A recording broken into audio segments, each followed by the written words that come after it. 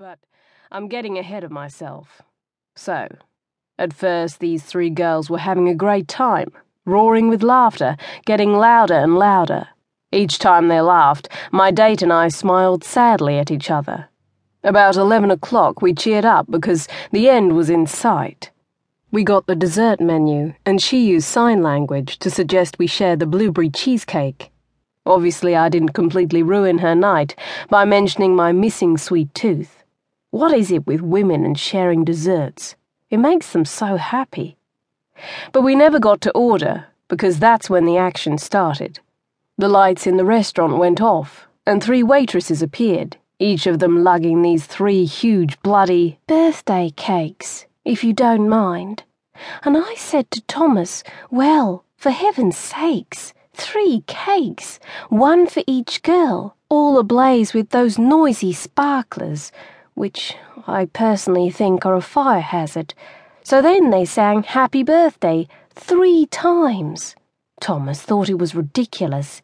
Each happy birthday got louder and more boisterous, and by the end of it, everyone in the restaurant was singing.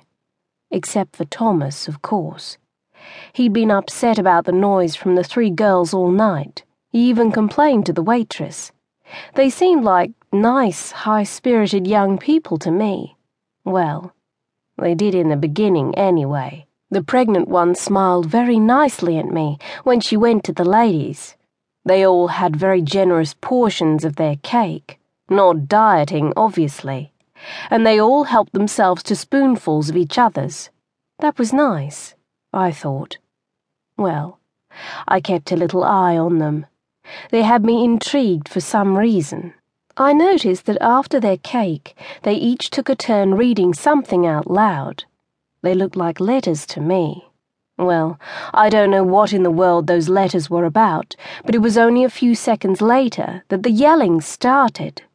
Goodness me, what a terrible tiff. Everyone was staring. Thomas was appalled.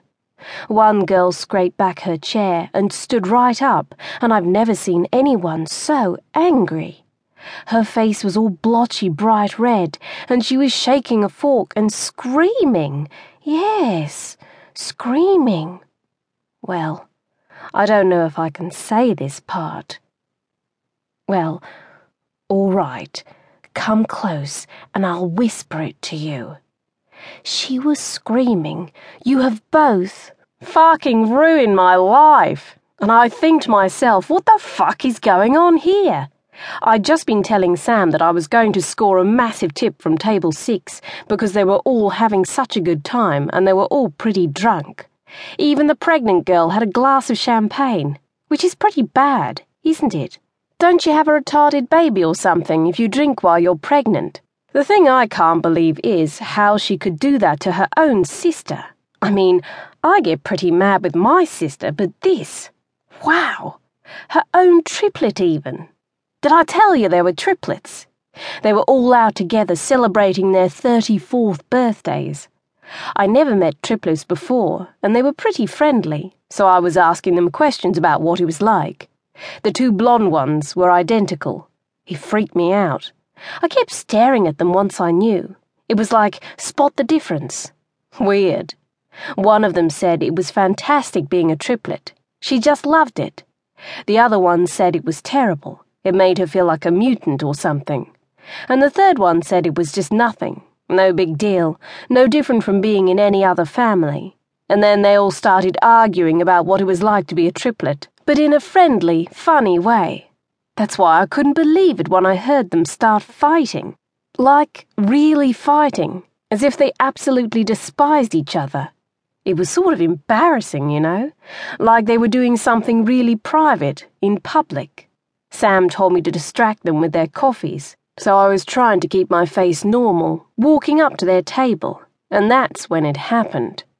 I tell you, it gave me such a shock the coffees were wobbling in my hands. You know those 2 old fossils that come every second Thursday? You know, the fat woman always has the creme brulee.